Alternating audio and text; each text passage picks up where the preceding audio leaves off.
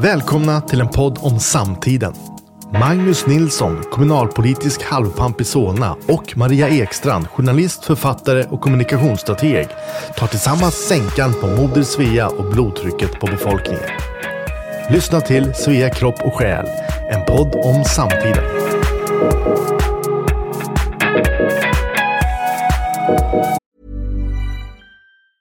Hey, I'm Ryan Reynolds. Recently, I asked Mint Mobile's legal team if big wireless companies are allowed to raise prices due to inflation. They said yes. And then when I asked if raising prices technically violates those onerous two-year contracts, they said, "What the f*** are you talking about, you insane Hollywood ass?"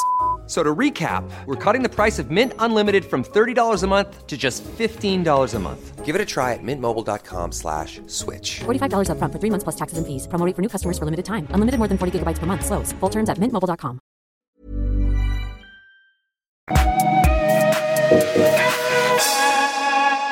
God morgon allesammans. Nu är det jag och Maria igen med vår podd Svea kropp och själ, och med oss idag så har vi Ilan Sadeh som är partiledare för det nystartade partiet Relativt medborgerlig samling. Varmt välkommen Ilan. Tackar. När bildades partiet? Jag har en känsla av att det är nybildat, men det har väl funnits några år, kan jag tänka mig. Ja, ett embryo till parti bildades redan 2014. Men då var det bara några stycken, ärligt talat några få personer. Men det tog väl egentligen fart på riktigt och föddes, kan man väl säga, i samband med decemberöverenskommelsen som ju ägde rum den 27 december 2014. Och några veckor efter det så bestämde jag mig för att gå med och stötta initiativet. Jag hade varit lite i bakgrunden innan dess och hjälpt de som startade det hela med lite texter, kan man säga. Men hade inga planer på att gå in i partipolitik då. Men det blev inte så. Just det. Har du någon annan politisk bakgrund? Någon försyndelser i något ungdoms- eller studentförbund eller så en gång i tiden? Jag tänker att jag har det. Det började faktiskt i mitten på 90-talet med att jag var ung och grön i dubbel bemärkelse, kan man väl säga, och var samtidigt lite åt det borgerliga hållet. Så att det blev Centerpartiets ungdomsförbund. Och så var jag aktiv i Centerstudenterna, studentförbundet, och även lite kommunpolitiskt aktiv. Som mest var det när jag var ordförande i miljönämnden i Lund. Okej. Och detta var då är vi framme 2006. Så att mellan 2006 och 2009 var jag det. Och jag flyttade sen till Malmö. Och därmed upphörde uppdraget, och kort tid därefter så upphörde mitt medlemskap också i Centerpartiet. Varför det? Ja, jag upplevde att jag och partiet gick skilda vägar i två viktiga frågor. Dels utbildningspolitik och dels invandringspolitik och integrationspolitik. Och när det gäller det sistnämnda så var jag ute och vevade lite mot partilinjen några år innan dess, tror jag redan. Började lite försiktigt 2007. Och sen var det en partistämma 2009 som jag också var med på och var lite allmänt kritisk. Och sen så var det på riktigt, det började ryka lite fjädrar, höll jag på att säga, 2011. Det var sista året jag var medlem, tror jag. Då hade jag inga uppdrag eller så, utan var väl vanlig medlem helt enkelt för partiet och var med på en partistämma. Och märkte ju att det håller på att gå rakt ut i det blå när det gäller Centerpartiets verklighetsförankring i den frågan. Och du var då emot den här ganska omfattande invandringen? Ja, jag var emot att man tappar verklighetsförankringen totalt, och den typen av invandring som Sverige har haft under flera årtionden med väldigt stor fokus på asyl och inte minst anhöriginvandring. Anhöriga till de asylsökande har ju enligt min uppfattning gått överstyr. Och ja, det är ju de jag kallar Jönssonligan, va? Vilken mening? Jo, den här tjejen som var deras migrationspolitiska talesman i riksdagen. Ja, just det. Det var en där, ja. Ja, det är ett mycket märkligt gäng kring Stureplan som då viftar med Ayn Rand med ena handen och ska ha fri invandring rakt in i bidragssystemen med den andra. Liksom. Det går inte riktigt ihop att vara hård för nyliberal och samtidigt vilja öka liksom, andelen svenskar som går på bidrag nästan hur mycket som helst. Nej, så länge bidragssystemen ser ut som de gör så måste man ju vara stram när det gäller nytillkomna människors tillgång till de systemen. Men det var ju inte och är ju inte Centerpartiet utan man såg inte den här motsättningen, ville inte låtsas om den. Jag tyckte det började likna en sekt faktiskt i den här frågan. Man börjar prata i termer om att vem har egentligen rätt till ett land och ni vet om det här lite ungdomsförbundsfrågorna och sådär. Ja, det är en mycket märklig föreställning. Det skulle vi kunna ta sen, men det är lite mer filosofi. Men du har alltså en riktig kommunalpolitisk erfarenhet i alla fall. Det är inte så många som startar nya partier eller med nya partier som har det. Men det är kanske det som präglar ändå. Jag har läst på er hemsida, jag har inte läst hela partiprogrammet, men väldigt mycket verkar ju liksom något sån här rimligt operationaliserbart så att säga från som jag kan bedöma i alla fall som moderatpolitiker. Du har ett riktigt yrke också. I och för sig inte till skillnad för många politiker. 99% av alla politiker i Sverige är väl faktiskt fritidspolitiker och har riktiga jobb, men du är affärsjurist. Det stämmer. Jag har jobbat med affärsjuridik på heltid sedan 2007. Jag jobbar på en byrå som hjälper framförallt små och medelstora företag att hantera sina tvister. Så det är mycket tvister om pengar helt enkelt.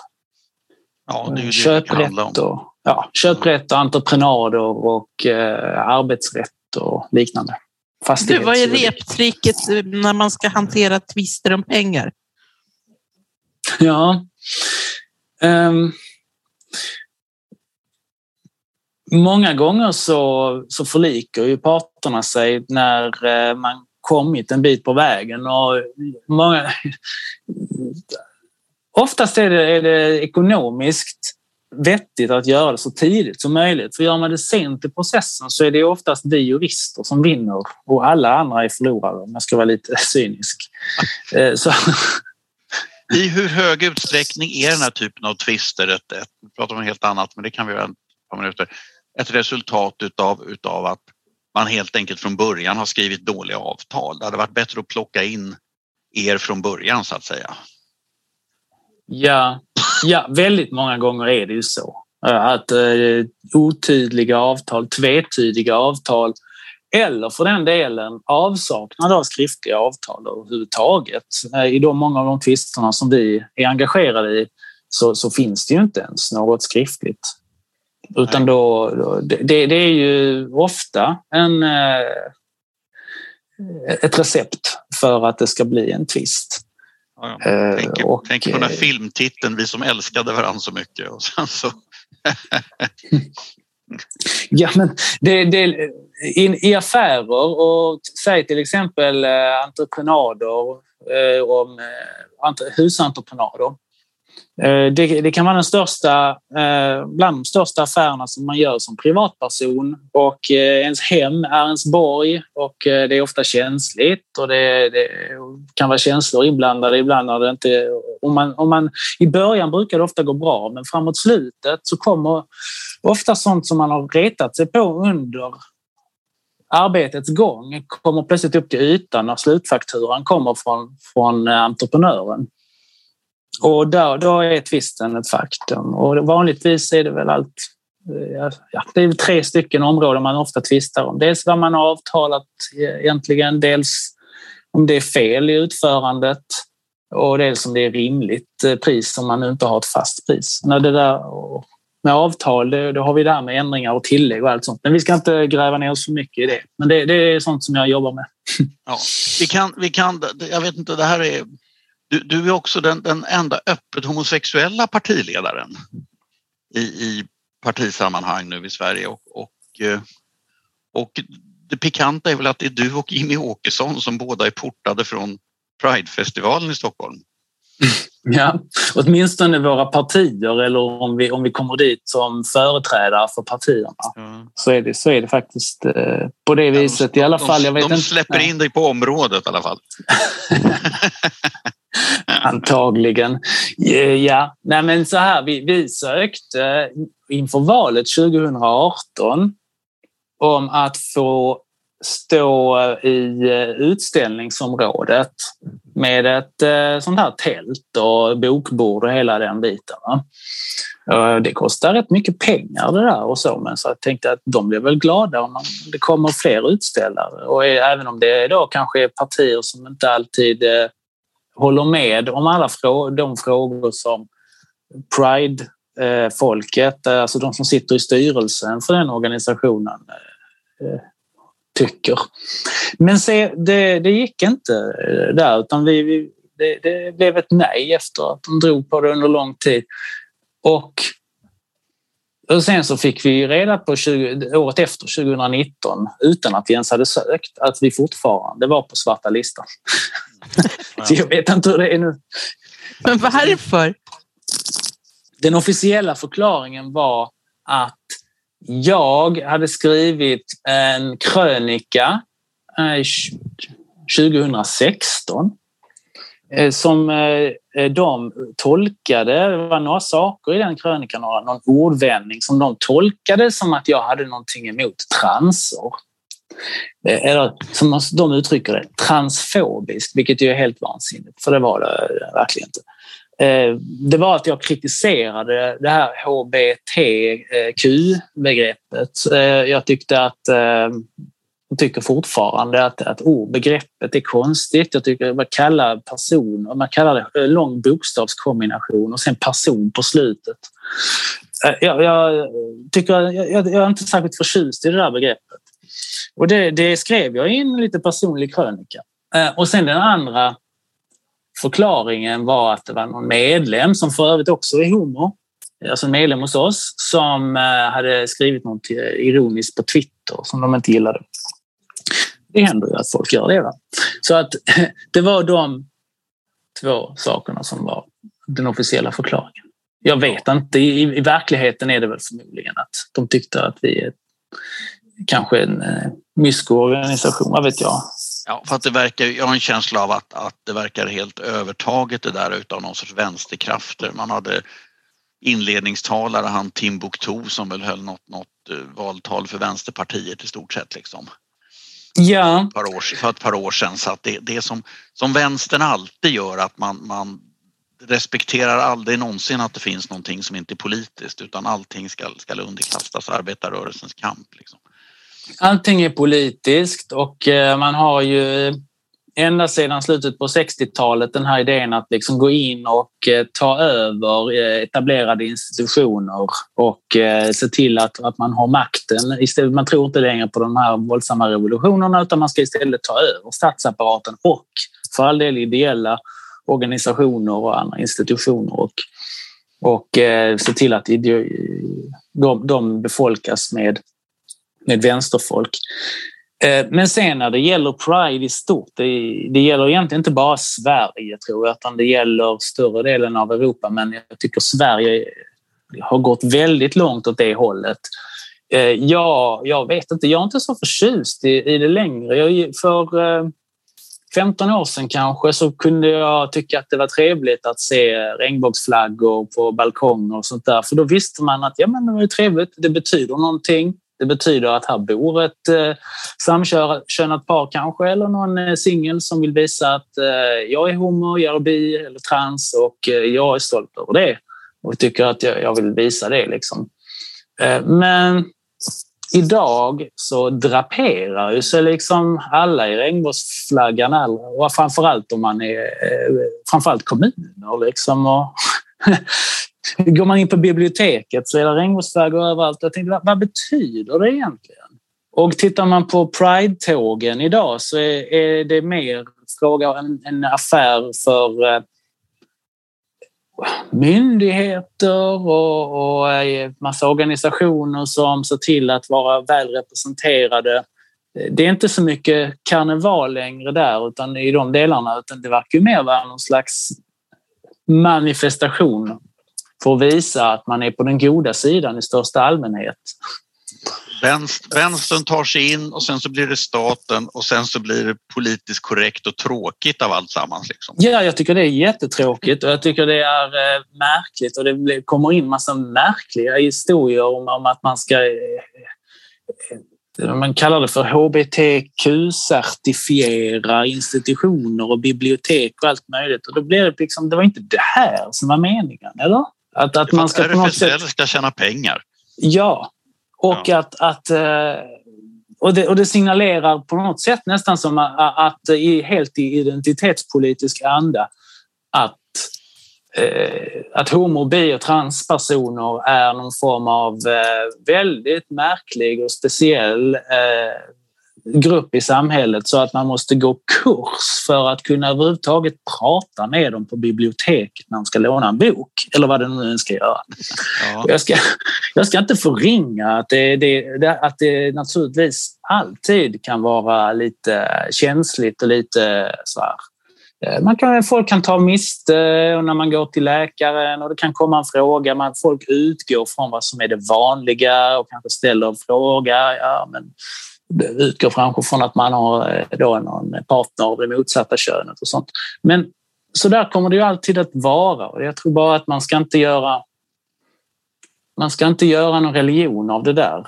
Utan det är väl bra att samhället har blivit mycket tolerantare och vi har kommit ganska långt. Men sådana här aktivistorganisationer vill ju aldrig sluta, utan när man har kommit en bra bit på vägen, och det finns naturligtvis fortfarande saker att göra och problem. Men vad som händer när det i stora hela är mycket bättre, det är ju att sådana här organisationer försöker ju naturligtvis att hitta nya skäl för att existera och för att få pengar från staten och så. Och då bör man hitta på problem istället. Ja, det är klart att polarisering är viktigt, och alla aktivistorganisationer, det är alltid de mest extrema som håller i taktpinnen, därför att de flesta av oss går igång på lite så här stålblanka romarcitat och lite hårdhet och renlighet, liksom rena linjer och såna grejer. Det är därför ungdoms- och studentförbund ser ut som de gör ofta. Mm. Att man gillar det där som framförallt som ung man är man ju mycket förtjust i den hårda logiken.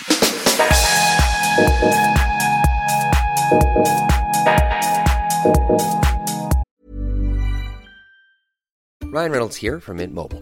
With the price of just about everything going up during inflation, we thought we'd bring our prices down.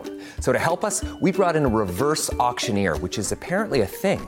Mint Mobile Unlimited Premium Wireless. How to get 30, 30, bit to get 30, bit to get 20, 20, 20, bit to get 20, 20, bit to get 15, 15, 15, 15, just $15 a month? Sold! Give it a try at mintmobile.com/switch. $45 up front for 3 months plus taxes and fees. Promo rate for new customers for limited time. Unlimited more than 40 gigabytes per month slows. Full terms at mintmobile.com. Spring? Is that you? Warmer temps mean new Allbirds styles. Meet the Superlight Collection, the lightest ever shoes from Allbirds, now in fresh colors. These must-have travel shoes have a lighter-than-air feel and a barely-there fit that made them the most packable shoes ever. Plus, they're comfy right out of the box. That means more comfort and less baggage. Experience how Allbirds is redefining comfort. Visit allbirds.com and use code SUPER24 for a free pair of socks with a purchase of $48 or more. That's ALLBIRDS.com, code SUPER24.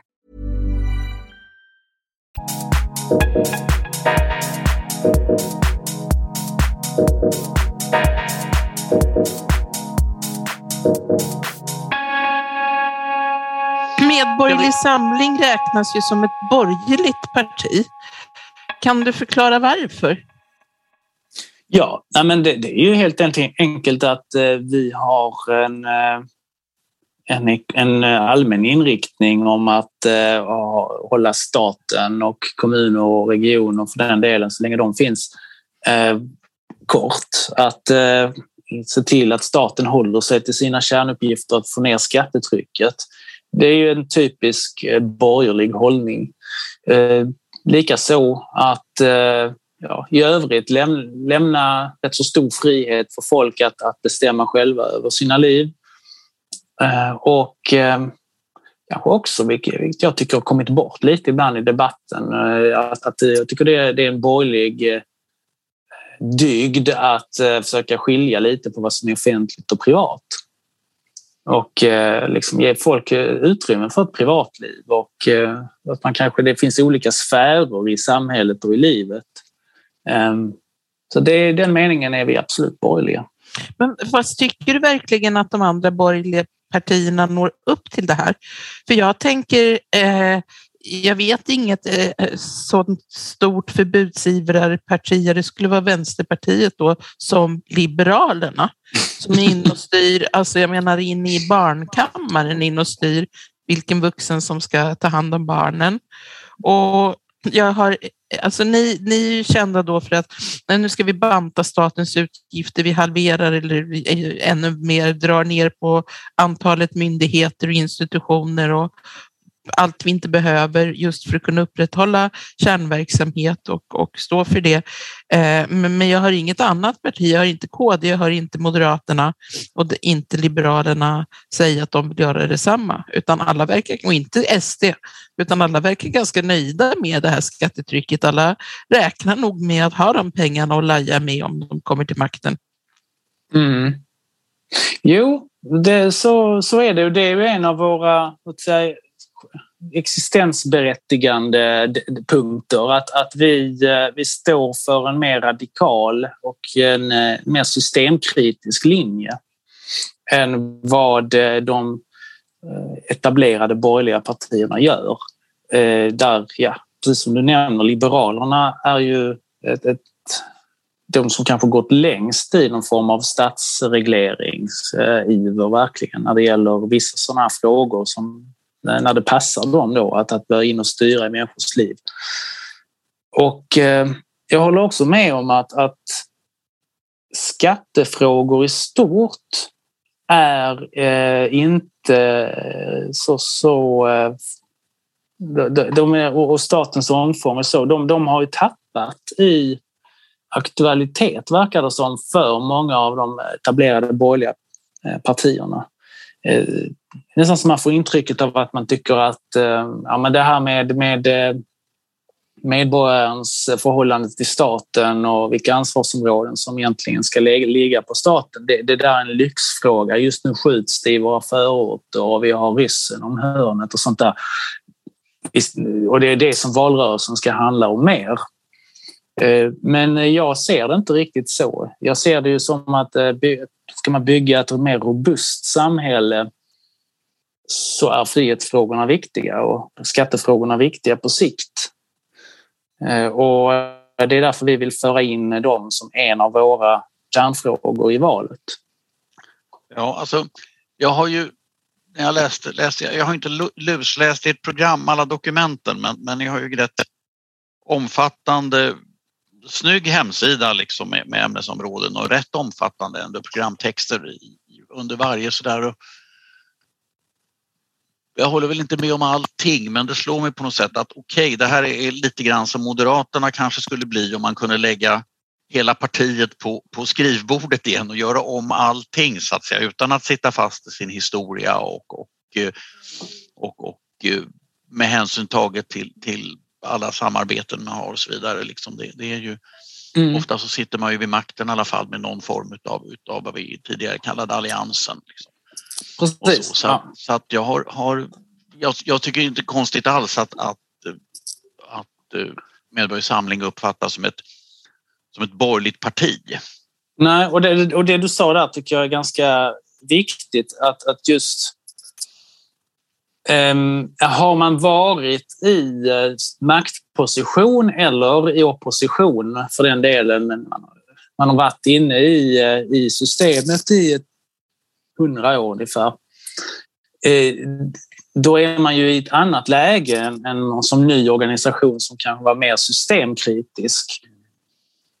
Och jag tror demokratin mår bra av att få in nya rörelser då och då som kan vara mer systemkritiska mot den offentliga förvaltningen, mot andra partier för den delen också. Inte lika bundna vid alla möjliga lojaliteter och samarbeten som man oundvikligen blir efter ett tag.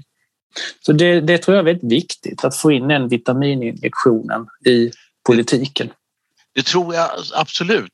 Samtidigt så en sorts svaghet här, det är ju att, som jag ser det är att medborgerlig samling, det är liksom inte, ni har ingen riktig USP som man sa på 80-talet, utan man säger att okej, det här är ett väl genomtänkt borgerligt parti som ännu inte har varit tvingad att kompromissa för man inte suttit vid makten.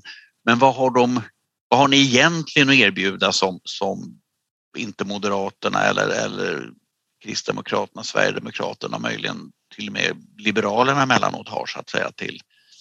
Alltså jag tänker, Miljöpartiet en gång, de kom till som en stor miljörörelse, så att säga, det avsatte detta, och Kristdemokraterna en sorts livsstilsparti, och Sverigedemokraterna ett konkret upplevt problem i invandringen som gör att de, så att säga, tog av. Men vad skulle eran, så att säga, bas vara för att få tillväxt på ett parti, så att säga? Vad är det för speciellt ni erbjuder medborgarna som inte Moderaterna erbjuder, fast då säger många väljare att ja, men Moderaterna är lite soggiga, ja men det blir man för man sitter vid makten, och medborgerlig samling, om de satt vid makten i 2-3 mandatperioder så skulle vi också bli besvikna på vissa av deras beslut liksom, och kompromisser. Vad är specifikt? Liksom, ja, nej men så här, jag håller väl inte med riktigt om att det inte saknas en USP. Om vi tittar på det, vi har identifierat 3 stycken block där vi säger, eller områden där vi sticker ut ändå. Och vi har varit inne på det nu här i samtalet lite om systemkritiken och skattepolitiken, att vi liksom systematiskt vill gå igenom statsapparaten och de offentliga förvaltningarna och se över liksom vad är det för utgiftsområden, vad är det för myndigheter vi har, varför ska vi ha dem, och sen börja helt enkelt avveckla det som inte ingår i statens kärnuppgifter. Det tangerar absolut retoriken hos flera av de borgerliga partierna, men jag ser det inte riktigt hända att man kommer att ha den reformagendan. Men den USP, eller vad man säger, unique selling point helt enkelt, som jag identifierar som är allra mest iögonfallande, är inom området demokrati och demokratisk förnyelse. Där vi verkligen vill försöka hitta nya sätt att bedriva politik på, och att få en starkare, så att säga, koppling mellan medborgarna och det folkvalda. Och vårt demokratipolitiska program innehåller ju en hel del inom det området. Och då kan vi ta upp sådant som personval fullt ut, minska riksdagens omfång. Vi behöver inte så många riksdagsmän som vi har idag. Prova direktval av borgmästare i kommuner. Se till att vi har en lite mer kommunalt självstyre, men samtidigt ha en fristående kommunrevision. Idag är det ju kommunerna som reviderar sig själva, även om de tar in byråer förstås, så är det ju en egen nämnd i kommunen. Ett antal sådana reformer, skilda valdagar för den delen, kommuner och stat. Där finns det ett område, partistödet ska vi inte prata om för övrigt. Ta bort partistödet i sin helhet. Partierna beviljar sig själva pengar för att man inte har tillräckligt med medlemmar, tycker man väl. Så det finns ju ett område där som med de etablerade partierna, inget av dem egentligen är särskilt intresserade av att röra, därför att man har blivit en del av systemet. Det gäller i högsta grad också Sverigedemokraterna. Sverigedemokraterna har varit ganska duktiga på att mjölka det befintliga systemet på olika sätt, alltså få pengar till exempel med hjälp av partistöden när man byggt upp sin organisation. Jag tror inte att det är sunt, och jag tror att det är väldigt viktigt att gå in och sätta fokus på de frågorna och binda sig lite vid masten innan man går in i parlament och kommunala och regionala församlingar också och säga att det här är våra frågor, vi vill förändra detta. Skulle vi efter ett antal mandatperioder ha blivit så pass korrumperade av makten att vi inte längre driver dem, så får ni gärna rösta på någon annan. Ungefär så. Men då ett par saker som är intressanta här. Dels personvalssystemet. Tänker du dig att alltså hur tänker du det nomineringsförfarande skulle se ut? Eller skulle det vara majoritetsval, enmansvalkretsar, en brittisk modell? Jag tror jag är lite öppen för olika modeller och att vi ska ha en diskussion om de konstitutionella frågorna. Det partiet har tagit ställning för än så länge är att ha lite mindre valkretsar än idag. Fler och mindre valkretsar. Inte så långt som enmansvalkretsar.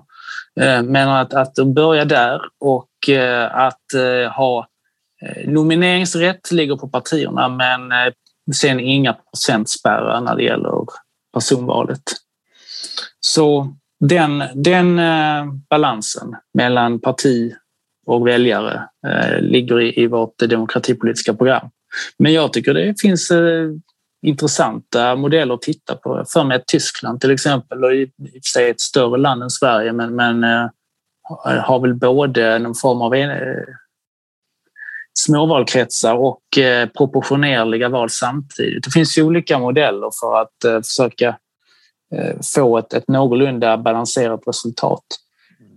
Poängen är ju att få en starkare kontakt mellan de folkvalda och medborgarna. Och idag är den svenska politiken väldigt styrd av partikanslier, partitoppar och parlamentarikerna, och även i kommunerna är väl ofta många ganska okända för medborgarna i stort. Ja, partierna äger ju så att säga äger valsedeln så är väldigt hög utsträckning. Ja. En annan fråga som jag funderar lite grann på, det är nyfikenhet. Det här med direktvald borgmästare, skulle man alltså ha en separat val för kommunstyrelseordföranden, eller skulle borgmästaren vara någon sorts mera närmast ceremoniell person då som alltså, jag vet inte, det skulle se ut någon sorts riktigt maktdelningssystem i kommunen med en borgmästare som så att säga. Men det är också en fråga hur lägga in sitt veto mot budgeten liksom. Men det är också en fråga hur en balansen ska vara. Jag tänker bara att stora delar av Europa har ju en direktval av borgmästare, att man kan titta på hur det ser ut i de länderna. Men jag tänker mig ju att det kan vara vettigt att även ha någon form av fullmäktige, kanske mindre fullmäktige då, men en miniversion av ett fullmäktige runt en borgmästare i ett sådant system. Och hur den fördelningen av befogenheter ska vara i det fallet, det får vi väl gräva mer i. Men just för att få ett starkare stärka faktiskt den lokala nivån också politiskt, så tror jag det skulle vara en nyttig reform. Ja, alltså i USA så har man ju exempel på att du har direktvalda skolnämnder och såna här saker och allt möjligt. En illusion, man säger att amerikanernas demokrati är dålig för det är inte så många som röstar på presidenten, men amerikanerna röstar ju betydligt flera val än vi ganska ofta, så att säga. Man röstar de röstar väl på polischef och åklagare och sånt, ja. Ja, alltså allt möjligt kan vara direktvalt i USA, så att säga. Så att det finns mycket exempel att ta och se hur det funkar, så att säga. Och sen den tredje saken som jag tänker på egentligen, att Alltså det här med att minska antalet myndigheter och skära ner på antalet myndigheter. Jag menar, du är jurist så att du kan det här bättre än jag förmodligen, men jag menar det är ändå så att varje av de större myndigheterna i alla fall, alltså det är ju ett betydande så att säga sektor utav lagstiftningen som de här myndigheterna hanterar. Så att egentligen, alltså man måste börja några av de stora. Ja, man måste börja med att skära först i lagstiftning och regleringsbördan och sen kanske man kan minska antalet tjänstemän som ska hantera det här. Och sen har vi de här småmyndigheterna, men det kan ju vara de kan ju bestå av 5 personer liksom. Fast det finns många småmyndigheter som består av ändå avsevärt många fler än 5 och så att vår lista vi gjorde inför valet 2018 ganska seriöst arbete där vi gick igenom statsapparaten från A till Ö och tittade på massa myndigheter. Vi kom fram till att en fjärdedel av dem skulle vi kunna antingen helt avskaffa eller så kan en viss del av den verksamhet som finns i myndigheten i fråga gå upp i en annan befintlig myndighet som man behåller. Och det är 3 kategorier myndigheter på den här nedläggningslistan. Den första kategorin det är då, men det är den kategorin då att myndigheter som delvis håller på med vettiga saker, delvis håller på med struntsaker eller med massa luft eller håller konferenser och ni vet. Då kan man ta och behålla det som är viktig tillsynsverksamhet till exempel inom ett viktigt område och så. Och det kan föras över till allt ifrån länsstyrelser till andra befintliga myndigheter. Många områden finns det ju liksom dubbla myndigheter som Skolverket och Skolinspektionen och jag tror det finns andra exempel på det där. Så det går att göra på det sättet. Den andra kategorin det är myndigheter som hanterar sådant som vi har högskolor och universitet för att göra normalt sett. Det finns hur många myndigheter som helst som håller på med forskningsprojekt och de har ofta tillkommit därför att politikerna vill framstå som handlingskraftiga och nu är den här frågan viktig och ibland kan man misstänka att det finns en påtryckningsgrupp som har lobbat tillräckligt hårt för att det måste finnas någon särskild myndighet inom det här området. Och så bildas det och de heter ofta analys som ändelse. Så fort du har vårdanalys och trafikanalys och det finns ett flertal sådana myndigheter som håller på med rena forskningsgrejer. Och det där borde vi ju faktiskt lägga på universiteten och högskolorna. Så det är väl ett sätt att styra forskningen politiskt också, antar jag. Bort med dem. Och sen har vi den tredje kategorin. Och det är ju den som är saftigast, eller på att säga. Det är ju den som man liksom retar gallfeber på kanske de flesta inom kanske mitt parti och en del andra borgerliga också för den delen. Det är ju de som håller på med ren ideologiproduktion mer eller mindre. Myndigheter som har en väldigt politisk agenda. Liksom. Jämställdhetsmyndigheten. Vi har myndigheter som delar ut pengar till trossamfunden. Om man nu tycker att trossamfunden ska kunna stå på sina egna ben så behöver man inte den myndigheten. Vi har Myndigheten för ungdoms- och civilsamhällesfrågor som pyntar ut en knapp miljard, tror jag det är, till det som man kallar för civilsamhället, det vill säga föreningar som är helt beroende. Vi har arvsfondsdelegationen som hanterar arvsfonden. Det är en hel del som behöver förändras inom det området och där man kan lägga ner ganska friskt. Ja, och du har ju, nästan alla myndigheter har ju sitt främjande uppdrag som då också är en täckmantel för att bedriva propaganda ofta. Och där sitter ju säkert några tusen anställda totalt sett som skulle kunna fimpas. Ja, och lokalhyror och allt vad det nu är. Och att man går på konferenser hos varandra och då blir det liksom ett eget ekosystem av en massa personer som dessutom, alltså näringslivet i Sverige behöver folk på många håll. Högutbildade människor behövs, men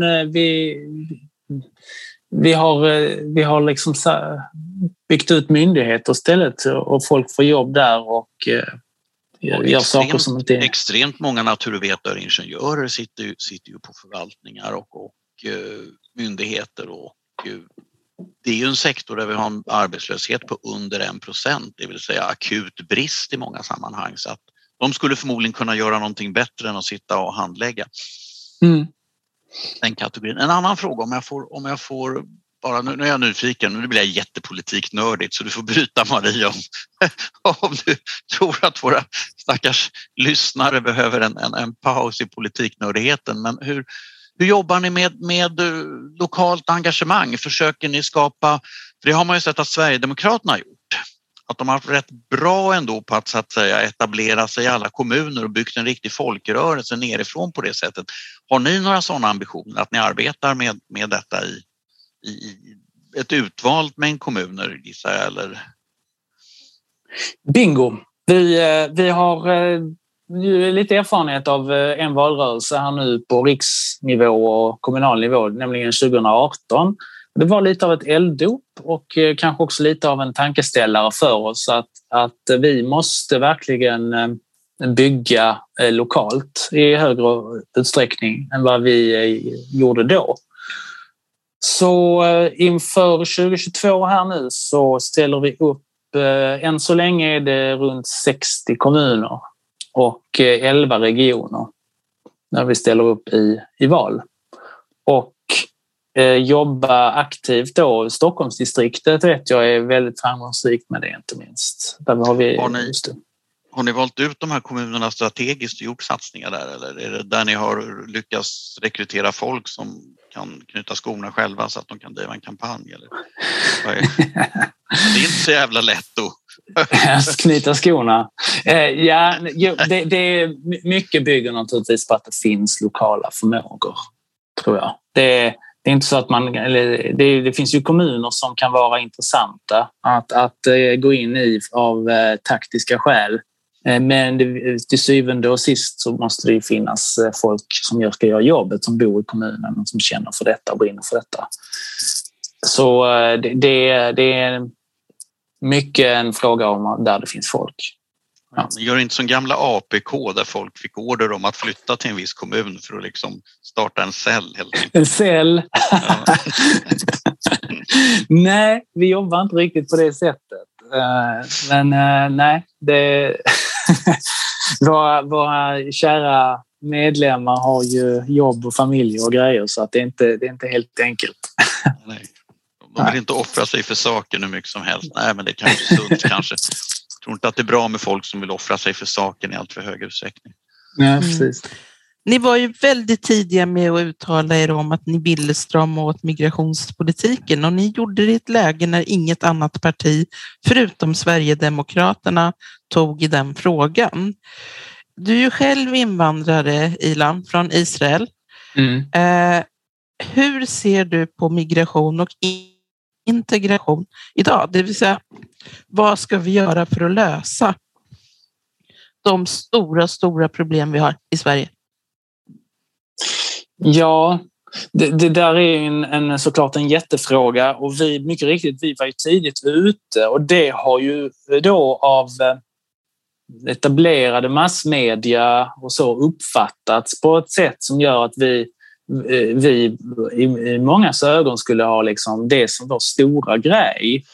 Och det var viktigt 2018, det är viktigt i år också, i årets val. Men jag kan bara konstatera att nu så har ju en del hänt inom det området, och en del andra partier har ju liksom sent om sidor kommit till insikt att man kan inte köra den linje som Sverige har kört tidigare. Men att vi var tidigt ute, det verkar ju då ha satt sig hos vissa som att men de är lite som SD de liksom. Du har känt av det också, att människor som inte är så politiskt pålästa, att de gör en koppling mellan Medborgerlig Samling och SD. Det är väl helt enkelt för att vi var, precis som du sa, ensamma som borgerligt parti i valrörelsen 2018 att faktiskt lyfta de här frågorna, eller egentligen ännu tidigare då 2015 och 2016 när partiet byggdes upp, lyfte de här frågorna på allvar. Och om jag ska ta den snabb version av hur jag ser på de frågorna, så man börjar med att konstatera att de hänger ihop. Det var ju ett tag tabu att ens säga den självklarheten, men självklart har ju mängder betydelse. Hur mycket folk, och för all del också från vilken del av världen, vilken utbildningsnivå människor har och så vidare och så vidare. Men om vi börjar med invandringspolitiken. Dessvärre så tror jag att vi måste ha måla med breda penseldrag nu, nästan ett asylstopp. Alltså, och anhörigstopp till asylsökande. Då säger jag det stopp i meningen att det är relativt i dagens situation. Naturligtvis får man ha någon liten kvot kanske för klassiska flyktingar, dissidenter och så, men i stora drag måste vi få ett stopp på den typen av invandring för att klara situationen.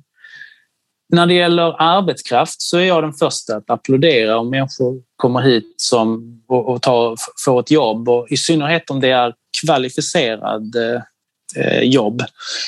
Arbetskraftsinvandringen har ju också hanterats på ett väldigt naivt sätt i Sverige. Och det vi behöver framförallt är ju då att underlätta för migrerande personer som är högt kvalificerade, och där verkar ju det svenska systemet nästan vara som gjort för att försvåra den typen av migration, medan vi har gjort väldigt mycket för att göra det lätt för personer utan de kvalifikationerna att komma in på asylskäl eller anhörigskäl. Och det är ju helt omvänt vad vi behöver göra framöver. Vi behöver få duktiga människor hit som vill göra någonting med sina liv liksom. Och vill ge järnet. Det är den typen av invandring i så fall som vi kan ta emot nu liksom, och hantera. Det var lite om invandringspolitiken. Ja, men vi sitter där vi sitter. Hur löser vi det? Ja, och så har vi integrationsbiten då.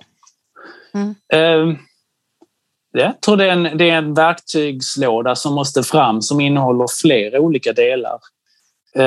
Att allmänt driva en borgerligare politik, en liberalare politik med lägre skattetryck, och i andra änden också få ner bidragsnivåerna, kommer ju att leda till att det blir fler lite enklare jobb. Jag tror inte att det är Sveriges stora succé på längre sikt att vi ska bli ett land med låglönearbete, men det är just som läget är nu, så måste vi få folk i arbete på riktigt. Och då ser jag inte något annat alternativ än att vi faktiskt behöver få folk som får in mer enkla jobb. Det är liksom en bit, och den pratar ju andra borgerliga partier om förstås också. Sen har vi fråga om språkinlärning, om vilka villkor som egentligen ska krävas för att bli medborgare i Sverige.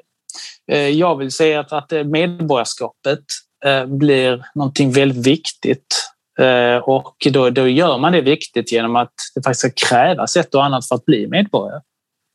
Så vi har ett program där som tar upp sådant som språkkunskaper, att man inte ska ha något allvarligt i belastningsregistret, att man ska vara självförsörjande, att man ska skriva under på vissa principer och värden som ska gälla i Sverige, och tid, att man faktiskt får i regel ha en process på runt 10 år eller så innan man kan bli svensk medborgare. Idag går det ju ofta på 4 år, tror jag. och det är väldigt, väldigt få. Det finns inga krav inom just de där områdena. Möjligen då att man inte är kriminell så att säga. Men det, i övrigt så ställs det väldigt, väldigt lite krav. Sen har vi ju det här med hur vi har förhållit oss till vissa krav som kommer med att folk är till exempel religiösa muslimer och att värna den sekulära staten och hedersförtrycksproblematiken och den biten. Vi har föreslagit att i grundskolan så ska flickor inte ha slöja. Det är en sådan åtgärd som faktiskt kan hjälpa många flickor att liksom kunna uppleva det upp till i alla fall 15 års ålder när man är i skolan, och sen när man blir äldre så är man lite starkare också kanske att välja själv. Vi har problemet med bidragssystemet förstås till föreningar som snarare verkar upprätthålla den här segregationen än att göra någonting åt den, till religiösa samfund. Många gånger så tänker jag, varför kan vi liksom inte börja i den änden? Sverige verkar ju vara så att nu har vi pumpat in miljarder efter miljarder efter miljard i religiösa samfund, i etniska föreningar och så vidare. Och sen så står en del där och säger, vad ska vi göra? Så börjar folk tänka i väldigt radikala banor. Hur vore det om vi slutade att använda de allmänna pengarna för att finansiera det där? Tänka mer på att vi behöver ett samhälle som faktiskt förenar oss och satsar på det som förenar oss istället för att förstärka det som skiljer oss åt. Ja, jag tror att vi är alldeles för omedvetna om en effekt här, nämligen att den här typen utav föreningar, organisationer eller för all del så att säga religiösa sammanhang, de som är ledare där, företrädarna, de har naturligtvis ett egenintresse av att det inte ska ske någon integration. Därför att de behöver vara talesmän och har sin roll, eller sällan taleskvinnor, men talesmän, och har sin roll. Därför att det finns så att säga människor som de företräder som känner en främlingskap och kanske aversion mot majoritetssamhället. Liksom att de ska samla sig och ha en talesman mot svenskarna så att säga. Och det är klart att alla de som är i ledningen för den här typen av föreningar, organisationer och så vidare, de är inte ett dugg intresserade utav integration så att säga, för då vittrar ju deras maktbas bort. Ja, visst är det så. Många av dem är ju nog mer extrema på många sätt än vad den grupp som de själva säger sig företräda är liksom.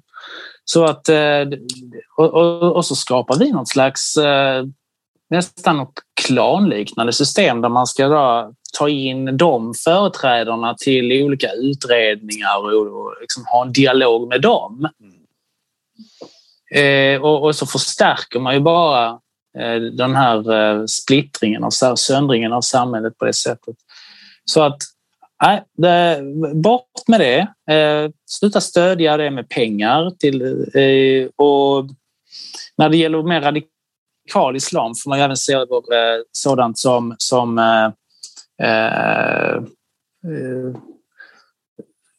att utländska krafter, utländska stater till exempel skickar pengar till moskébyggen och liknande och finansierar den biten.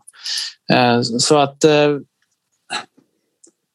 så här, det är ingen enkel situation. Jag är dock övertygad om att det går att göra en hel del för att vi ska lyckas komma ur den här situationen. Men då bygger det på att vi har en invandringspolitik som helt ändrar fokus och en integrationspolitik som har flera olika verktyg här till förfogande. Och sen kommer naturligtvis även då sådant som utbildningspolitik och så in i bilden. Så det är är ingen enkel situation. Jag tror vi får räkna med att det årtionden framöver kommer att bli ganska tufft.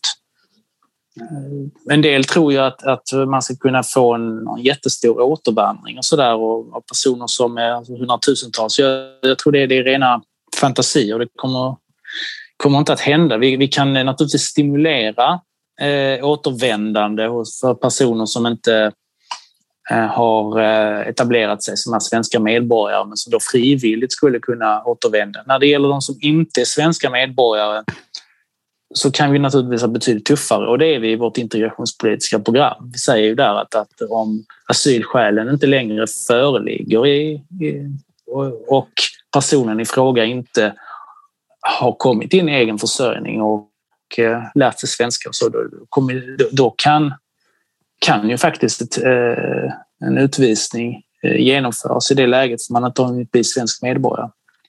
Nej, det är alldeles uppenbart en sorts asymmetri mellan hur lätt det är att komma in i Sverige, få uppehållstillstånd, medborgarskap eller bita sig fast även om man får avslag på sin asylansökan, och hur svårt det är att faktiskt åka ut.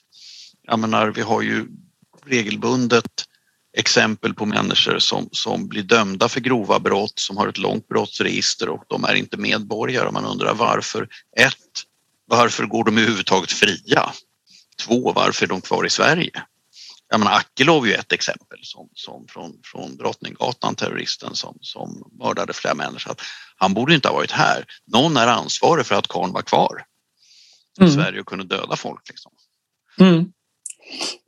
Och det förekommer ju att länder som Sverige stöttar internationellt på olika sätt, och inte minst med bistånd och liknande, då inte samarbetar när det gäller att ta emot sina egna medborgare. Det är fullständigt absurt. Ja, att det är ju inte förvånande. Förmodligen så är ju många människor, de skickar ju tillbaka pengar hem till klanen så att säga. Och kom de tillbaka till Afghanistan eller var de nu kommer ifrån, så skulle ju den penningflödet upphöra. Så att det är nog extremt starka krafter som är intresserade av att eller asylsökande i Sverige som inte får uppehållstillstånd, att de ändå stannar kvar på ena sättet. Ja. Där, samtidigt, det är väl en viktig drivkraft för många av de som är arbetskraftsinvandrare. Jag vet inte hur det ser ut bland de som är här som asylsökande, men det är klart, en del av dem har väl också en del pengar över som man kan skicka tillbaka. Det stämmer säkert. Jag tror också att det har att göra med att personer som utvisas på grund av brott i Sverige är ju kanske inte precis de roligaste människorna att ta emot heller, för de länderna som de kom ifrån. Va? Nej, våra värsta brottslingar, om de blev skulle vi vilja ha tillbaka dem till Sverige om vi kunde låta bli, så nej, det skulle vi väl inte. Så att det är ju inte alldeles, det är nog inte så mycket att moralisera eller förvånas över. Nej, det är kanske inte, men det man kan moralisera mer över är ju varför inte Sverige lyckas bättre och ta i och verkställa de här utvisningarna, även om nu inte det landet där personen är medborgare är särskilt begeistrat att ta emot personen, så måste vi ju se till att det sker. De är ju ändå medborgare i det landet. Herregud, det är ju inte någon slags... Det är ju inte statslösa vi skickar ut någonstans liksom. Nej. Allmänhet, utan det är folk. Men det tror jag har att göra helt och hållet med bristande vilja i stora delar utav så att säga administrationen och det här invandringsindustriella komplexet att faktiskt det är en värderingsuppsättning som frodas i Migrationsverket, media, bland väldigt många politiker som håller på med asylfrågan och såna här saker. Att de är i grunden positiva till att folk ska få komma till Sverige och stanna här oavsett konsekvenser. Ja, det är som jag sa innan, det verkar som att systemet nästan är riggat för att det ska vara lättare för personer som har ekonomiska bekymmer eller sociala problem och så att stanna i Sverige än personer som är driftiga, som är högutbildade och som har ordning på sina liv.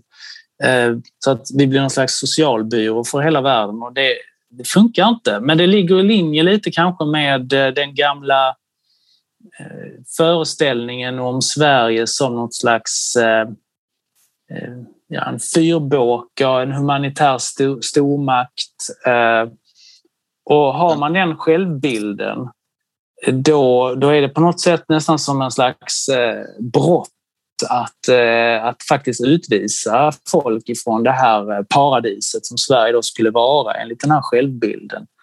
Nu raljerar jag lite, men jag tror faktiskt det finns där outtalat en form av självbild av att man är så fantastisk, Sverige är så fantastiskt, och därför så slår det slint i skallen på en del av de här människorna när man kommer fram till att nu måste vi nog stänga här för den typen av invandring. Hur kan ni göra det? Det är ju fruktansvärt. Nekar ni folk tillträde till paradis? Alltså, och med den självbilden så är det ju helt... då är jag inte förvånad att man hamnar i sådana konstiga slutsatser. Om man har följt debatten de senaste 10 åren så vet man ju att den här föreställningsvärlden är ganska stark. Alltså den finns definitivt. Den moraliska stormakten får inte svika. Liksom. Det är delar av våran självbild.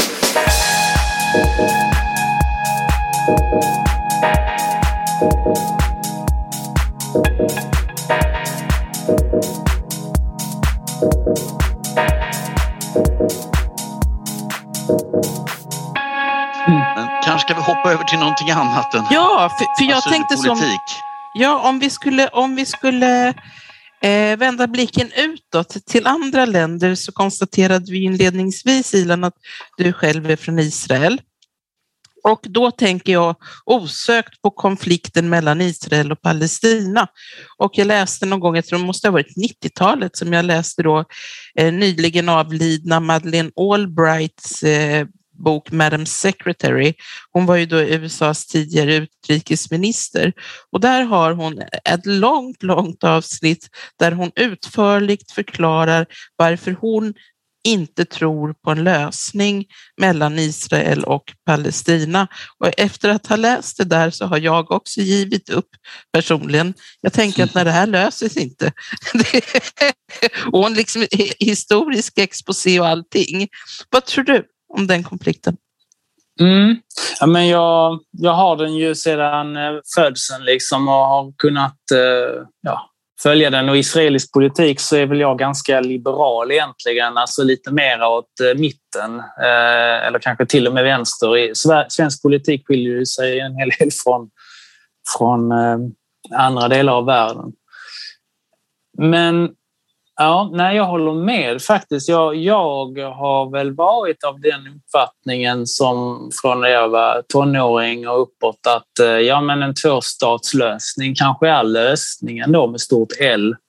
Jag är inte alls lika övertygad om det längre. Och det har ju visat sig så här.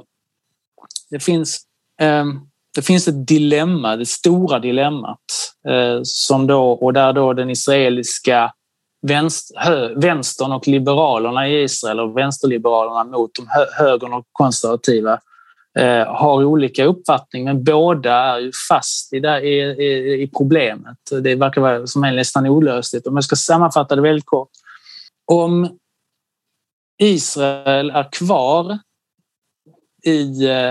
och kanske tar ett ytterligare steg i att ta greppet om Västbanken,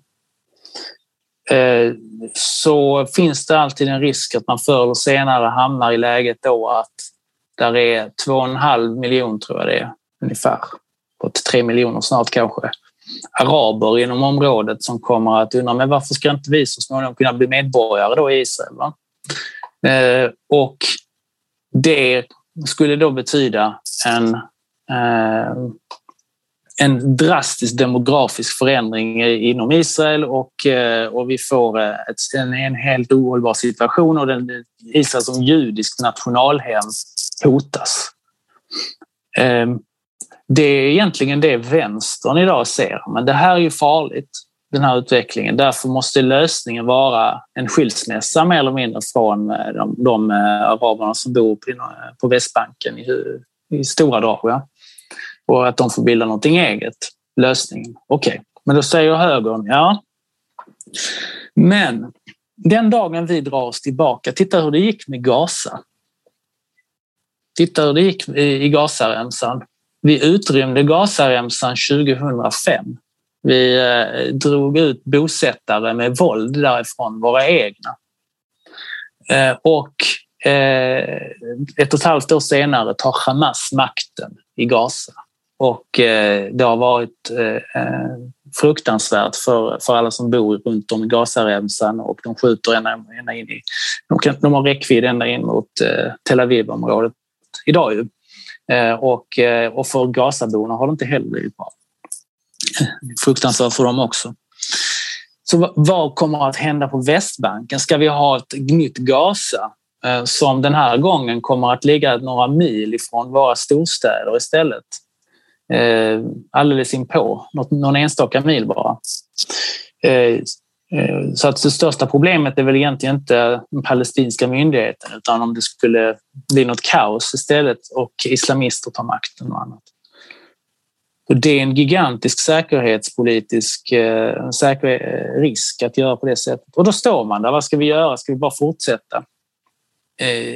Jag lyssnade på en ganska bra podcast, en israelisk podcast som hanterar de här frågorna, och där man är inne på någon slags tredje linje, att det skulle kunna vara att inte lösa konflikten, men att försöka avtrappa konflikten steg för steg. Och att sluta tänka svartvitt, att tänka så här, lösningen är antingen en tvåstatslösning eller någon form av fullständig införlivning av Västbanken i Israel, utan istället tänka i termer av allt starkare lokal autonomi för de araber som bor på Västbanken. Vi ger dem större och större autonomi, men att Israel till slut ändå behåller någon form av övergripande rätt till att ha så att säga, soldater och försvaret, helt enkelt israeliska försvaret, har fortfarande kontroll över området. Men att autonomin utvecklas ytterligare i takt och då parerat med ökad ekonomisk tillväxt. Så det är någon form av tankegång om att trappa av konflikten på det sättet och att tiden får göra sitt. Är väl den linje jag tror de flesta i Israel också ser som framtiden. Inte de här man är trött på de storslagna idéerna. Oavsett vilken riktning det är. Det är lätt att se vilka krafter som inte skulle vilja ha den lösningen. Framförallt på den mer extrema palestinska sidan, att hela tiden ha en oroligheter och försöka köra någon sorts intifada så att säga där. Och där den israeliska armén får vara jävligt hård för att hålla ordning på det. Alltså det är och även många som inte vill ha den lösningen. Alltså, de som bor där kanske vill ha den lösningen, men definitivt inte de som är utanför. Och även försöka då få med sig en ansenlig del av de israeliska araberna, alltså israeliska medborgare som är araber, som ju ändå är uppåt 1,5 miljon ungefär.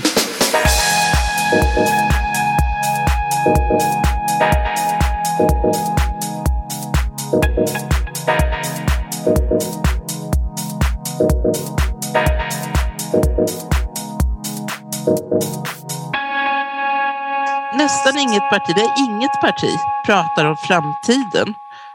Om det inte gäller klimatet, då har vi massa årtal vad vi ska ha gjort hit och dit. Men hur ska Sverige liksom se ut 2030 i din drömvärld? Hur tar vi oss dit, Ilan? Jag brukar säga att jag vill ha ett Sverige för vuxna. Som någon form av sammanfattning av den här liberalkonservativa linjen som Medborgerlig Samling står för. Och med det menar jag att jag vill se ett Sverige som faktiskt är gjort för vuxna människor, där vi utgår ifrån att folk är kapabla, har förmögna att sköta sig själva, sina liv, och inte är svaga offer, och hela den diskussionen som finns kring det. Och Så det är en viktig punkt. Nästa punkten är förstås integrationsproblematiken.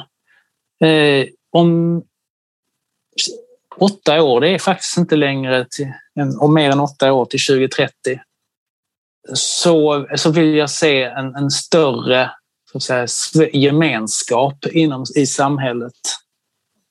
Oavsett vad man har för bakgrund så ska det gemensamma nämnaren, alltså språk, känsla av att man har en andel i vårt gemensamma Sverige, vara otroligt mycket starkare än vad den är idag. Så där har vi ett superviktigt område. Och man ska nämna en tredje sak som jag vill se mer av, så är det just, ska vi säga, ett medborgerligt engagemang i styret av Sverige.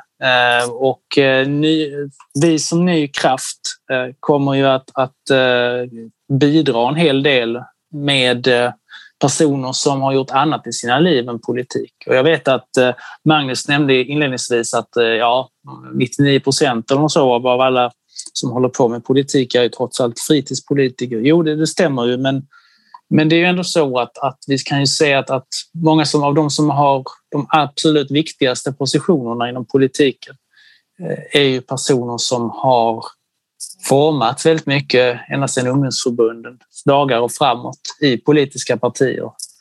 Och den klass som det betyder att vi har av politiker, den vill jag bryta upp och få in mer av personer som har kanske annan bakgrund på de absolut högsta positionerna. Om man vill se någon förebild, så jag har ibland kört med Gör Sverige Schweiz igen. Lite som att skämta lite med Trumps Make America Great Again. Gör Sverige Schweiz igen.